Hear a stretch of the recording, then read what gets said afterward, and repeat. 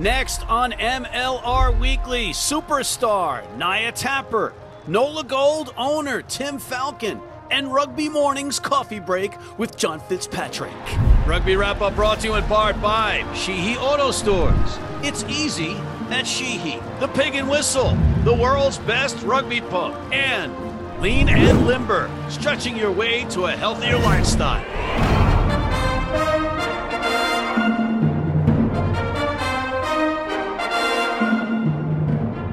Hello and welcome to MLR Weekly as presented by Rugby Wrap-Up. Matt McCarthy in New York City. Thank you for joining us again. It's much appreciated. We have an eclectically fabulous show for you this week.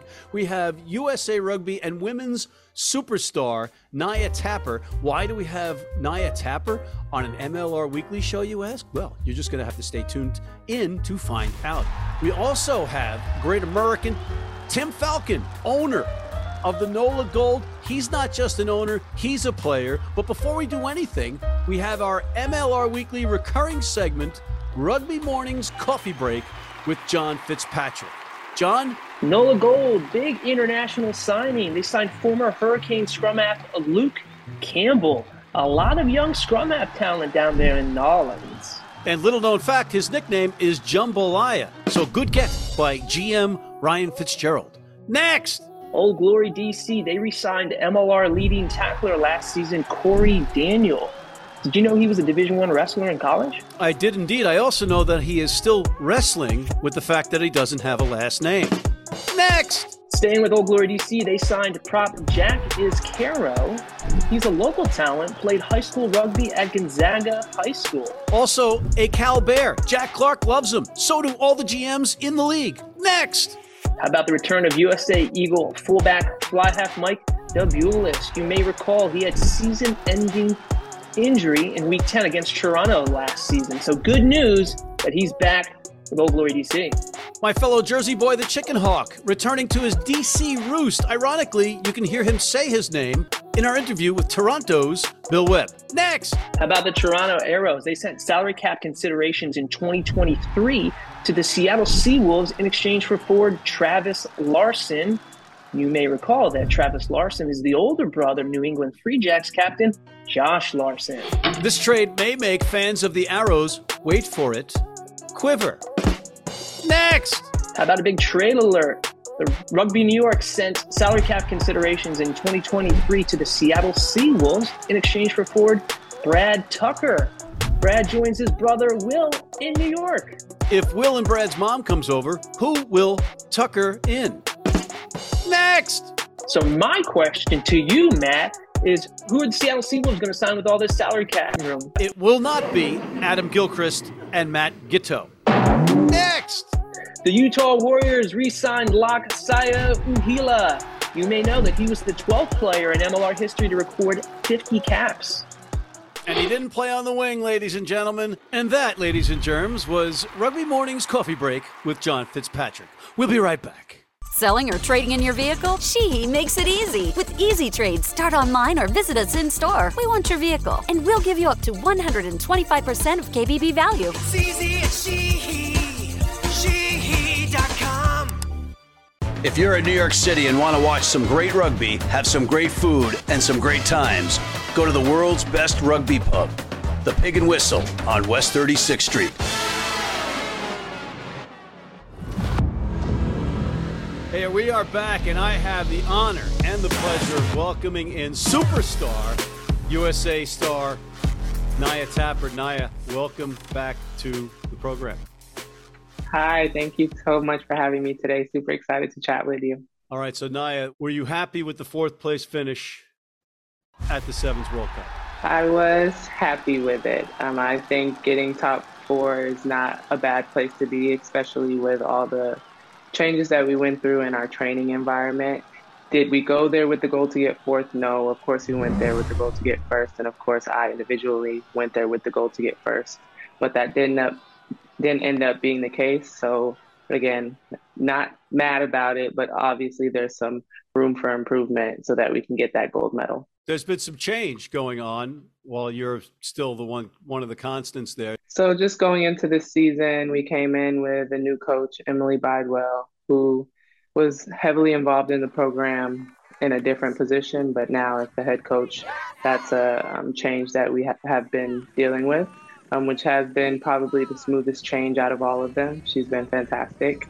In terms of the training environment, just dealing with different injuries and having to have players step up into different positions or having to have players step up into their position to where they're now in starting positions and mentally being ready for that on the big stage, and also physically being ready for that, being required to play more minutes. Also, just having players that are getting older and um, asking more of them because it was necessary with any changes that we had with the roster and just kind of figuring out what we want to portray when we play as the USA rugby team. Other than the change within the Sevens team, the squad, you've got some of your colleagues that you've played with Sevens and 15s now going overseas and playing in England. Yeah. And, you know, professional rugby on a foreign shores. Does that tempt you? Because it's 15s, with where I'm at right now in my career, it does not tempt me. I'm kind of solely focused on sevens, and that's where I've been getting most of my enjoyment. So, no, it doesn't. But if they ever needed me, I wouldn't hesitate to go out there and help them if that's what they needed. And all right, so let me continue with this because you know you have people that'll argue both sides of any conversation in this country on any topic, right? And one of them is whether or not the women going over and playing professionally over in England damages or strengthens the WPL. I think that would come down to what the motive or what the purpose of the WPL is, or what they're fighting for. Because with rugby in the US, I think the main goal for any organization that is trying to operate around rugby is to make sure that the players are getting the exposure that they need worldwide and also like the training exposure. And we're not going to get better if we limit ourselves to our borders. So I think that it's super beneficial that players are able to go and play out of the country, make money to do so, gain more experience as a rugby player, and then are able to bring all of that stuff back to the US and make us a better team. So I'm all for players being able to get as much exposure and opportunities as they can, even if they aren't in the US borders. Naya, the name of this show is MLR Weekly, and people are probably wondering, why do you have her on MLR Weekly? I'm like, well, first of all, she's one of the biggest stars in the country. And secondly, I wanted to see if there was, in your head, any possibility that there'd be a female version of Major League Rugby anytime soon on American soil, because they're doing it in England. I would sure hope so. I don't know what hand I can play in making that happen. If anybody does, please share it with me because I'd love to help in assisting that. But we would love for that to be an opportunity in the US available for the female side, because I know they have it for the male side. We have PR7s, which is a new opportunity presented to us to be able to get paid to make money, but having more additional resources, more additional places to be able to go to and say, hey, I want to play and get paid for my hard work.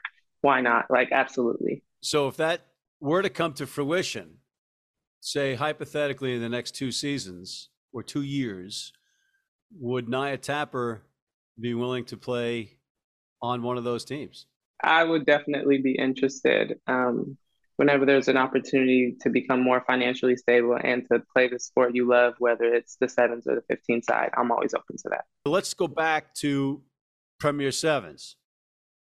What's your future with that look like? I'm a huge fan of everything that they have going on at PR7s, and the past 2 seasons that they've had so far, I think have been very beneficial to the rugby community and to the players specifically. I participated in it last season and unfortunately wasn't able to participate in it this season, even though I was planning to. But for the following seasons, I plan on participating. I want to participate. I really love what they're doing and I want to be a part of that. All right, so what's next for Naya Tapper? So I'm getting ready for the 2022-23 sevens rugby season, which I'm super excited about. Another year in the books. Also getting ready for, I want to say Pan Ams is coming up in 2023. So that would be something that I would be working towards. Off the field, I just started a scholarship in San Diego with a youth rugby team, so I'm hoping to get that rolling and just continue working on my brand, continue spreading the word about rugby and trying to grow it in the U.S. And we can't not talk about your brand without showing your shirt. That is a great shirt. Thank you for gracing our program. Always great to see you. Thank you, Matt. Looking forward to chatting with you about the female MLR in the U.S. I can't wait. I'll line up to work with that any day of the week. Naya Tapper, thanks. We'll be right back. Been blind since I was 4.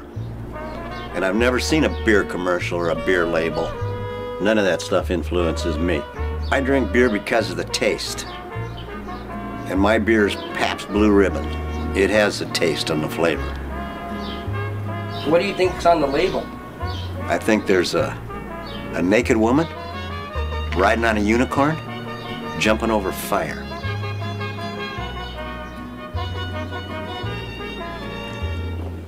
Oh, that's good beer.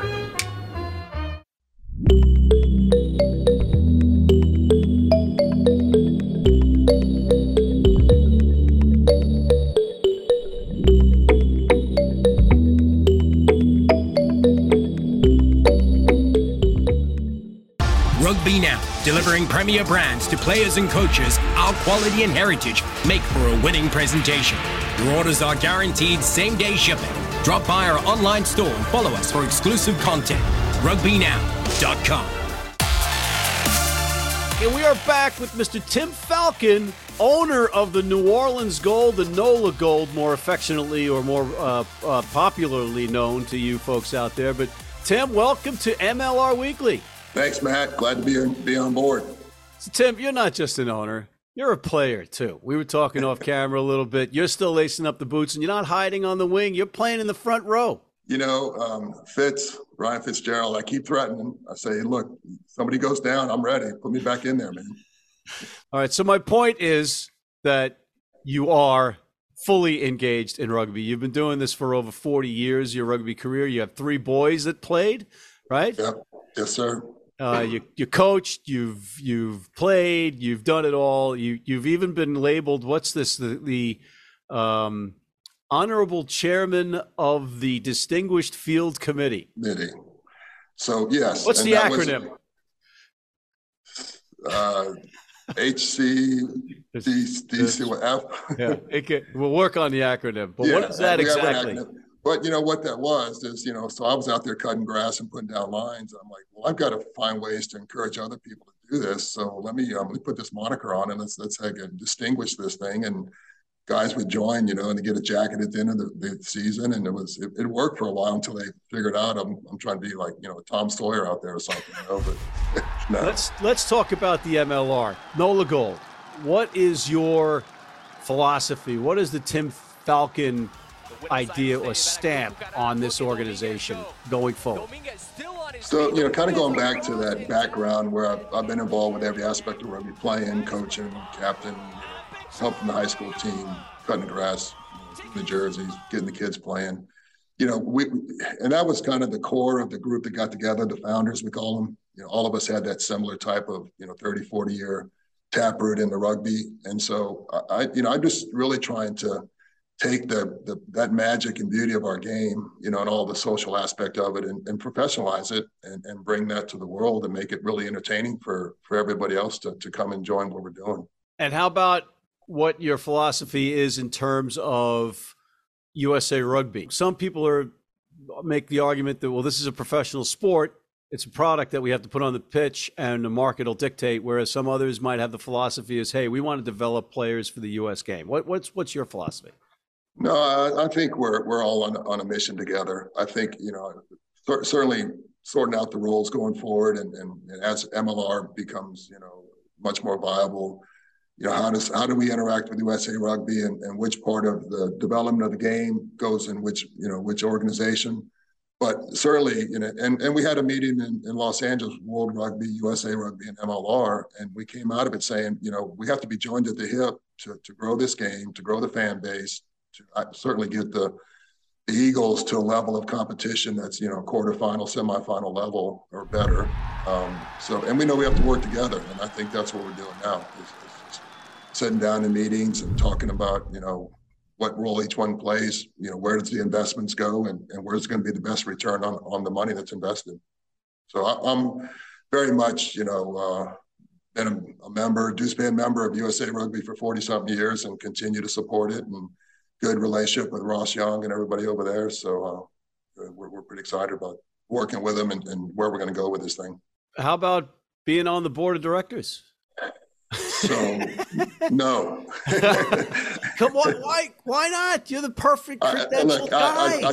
It would be an honor to serve on the board of directors, and now I'm just coming off being fired as the CEO of NOLA Gold because we're lucky enough to get a really bright young fella that came over and took over that job. So I just time-wise, I just don't have the time right now. As this thing sorts out a little bit, and maybe there could be a role that would come around. So you're telling me there's a chance? Certainly. If there's a place I can serve and help move rugby, I'll consider it when I have the time. So. All right. So we have to figure out how to get you some more time, because it's a lot of it's been Groundhog Day over and over again for a lot of people. But those of us that have a little bit more familiarity with things can see the differences. Like I saw an article today that went out about Groundhog Day for the last 30 years, basically, in USA Rugby. I don't tend to agree with that, because we're having this conversation about a professional league. We have kids playing rugby now like that never before. You're a guy that's got generations of people in your own family playing rugby. We didn't have that. It's like we definitely, in my lifetime, it's changed dramatically. So I say this to those folks. All right, let me ask you the difficult questions, counselor. I'm going to put you on the stand. LA and Austin, what can you tell us? We are still in negotiations to try to figure out the next steps. But beyond that, Matt, I'm sorry, there's not much I can share with you today. You have no further comment at this time? Correct. I have asked a bunch of your fellow owners this one question. If you were a gambling man, would you say there were 13, 14, or 12 teams next year? And that's not a yes or no answer, by the way. I could see where your mind is going. Yes, Matt. Yeah. I will say this, we need to come to a conclusion fairly soon. So, within 30 days, there should be a definitive answer. I think everybody knows that. We got to get our schedule set, and we've got to get the teams that are going to be playing. Good. You got camps opening up, right? Yeah. So there's all that, and so it won't be long. There'll be a definitive answer, and everybody will know who's going to be playing 2023. All right. But there's some bright prospects for growing it through 23 and into 24, and the growth mechanisms are going to be in place, and we're going to spread our teams around the country. I'm a bet man, and I'm betting on that, and I think it's a really good shot that we'll succeed on that. Excellent. And the cliffhanger continues in the meantime on those two franchises, or the number of franchises next year. How about the cap? What is your feeling on the cap? Should it go up significantly? Because we've had this kerfuffle, and what's the answer? So the answer is, and my philosophy from the beginning is, we have to be disciplined. We have to keep our discipline around the cap, man. We have to sustain this league. We have to make sure that we keep it going. I think we're able to get the talent we need. I think it's really great talent we're having coming over. I think the product is a good product. I think the parity is good. That's what the cap really helps us do. The cap also, I think, helps us to develop young American players because of their, station in life and their willingness to come and play and develop. So, certainly as an owner and on benefit of the players, we want as high as a salary cap we can get. And once, the profits start flowing and this thing gets to that point, I think we want to pay them as much money as we can, and just like all other sports. But personally, we need to keep our discipline around the salary cap and sustain this thing so that MLR will be here for a long, long time. Speaking of long, long time, 2031 seems like it's a far away date, but it's not. Right? It's going to come on us real fast. Rugby World Cup. What are your feelings on the World Cup? So very, very exciting. And again, kind of what a comment I made earlier, we've met several times with World Rugby, USA Rugby, and MLR owners. And, we all have decided, understand that we have to work this together. We got to make sure the investment that comes in over the next 8 years is you got to spread the game. We can't, in order to have the big crowds and to have this financial success, World Rugby knows that the United States has to be a rugby nation. And we'll do that by growing the youth rugby, getting bigger, nicer stadiums. I think part of the exciting thing is bringing in a lot more high-level rugby over the years. Have a France play England in the Superdome, and just start bringing in those kind of events where we'll show the American audience what that level of rugby looks like. And even with our situation, we got our stadiums being renovated. It's going to be rugby specific for 10,000 people, and we can do a lot of nice rugby events there. Together we're going to work to make sure all the money that gets invested from the MLR owners, from World Rugby, from USA Rugby, outside investors will put us in a position where it'll be certainly the most financial successful World Cup ever. So that's the attitude, and that's the way, we're all on board for that. And the World Cup final will be in New Orleans. Matt, I tell people, if I keep saying it enough, it'll happen. Well, hey, why not? Man, you guys got a great vibe going down there. You got a great stadium. I haven't been there yet, and I was trying to bully Ryan Fitzgerald into getting me down there to call a game one of these days. I would love to do that, but I'm hearing nothing but good things about the gold mine.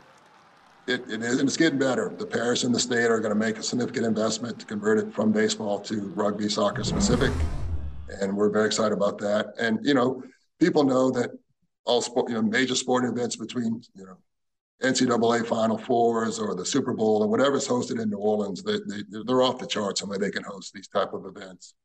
And we're actually working with a group out of England called Beyond Sport. It's about sustainability around sport.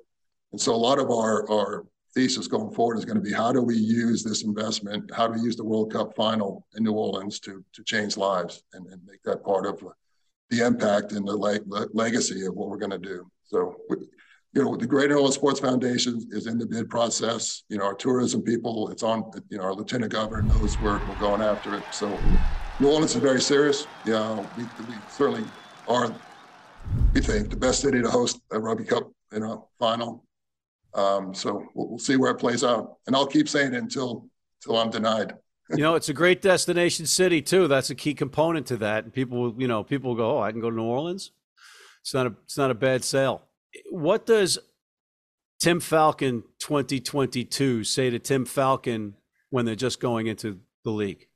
Tim Falcon says, okay, we're still going to do this, but we're going to have our eyes a little more wide open maybe. It's certainly lessons you learn. You always can do things a little bit different or better. But yeah, Tim Falcon says still do it. Put the effort into it. It's going to be worth it. And I think you were asking. You may have been asking. He would have said, "Don't do it, you fool! Don't try it." I think this is probably a better question over a couple of pints without a microphone, but maybe we'll do that at some point. No, I just there was a little bit of not really knowing what this thing was going to take, where it was going to go, because nobody had done it successfully before in the States. So I think, again, going back to the founders, they just had the courage to step up and say, we're gonna try and make this happen. And we've, the ones that are still here have doggedly kept after this. They've invested a lot of time, a lot of money, and they're passionate about it. And we need the world of rugby, USA Rugby, to support us. The rugby fans out there, get behind this. It's a great venture, and it's going to get better. Well, I've got you on rugby's American rugby's Mount Rushmore. I want to know who the other three are with you. I'm not worthy to pick them out, man. I'll leave that up to you. Fair enough. And last question: preference, tight head or loose head? So back when I played it, I still don't get it. Why does it make a difference? If you're playing tight head or loose head, what's the difference? Just a real quick funny story going back to the first time I came, my first practice at New Orleans, a Coast Guard helicopter pilot captain showed up and walked up to me and said, "I play loose head."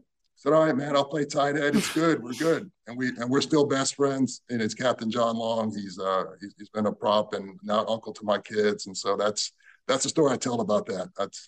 I'll go either way. It's okay. That's awesome. That's awesome. One of my best friends on the planet is Brian Sheehy, aka Diesel. He's a prop. He was a loose head, and he almost dislocated my spine at training on the first. We were doing restarts. I was an undersized flanker receiving.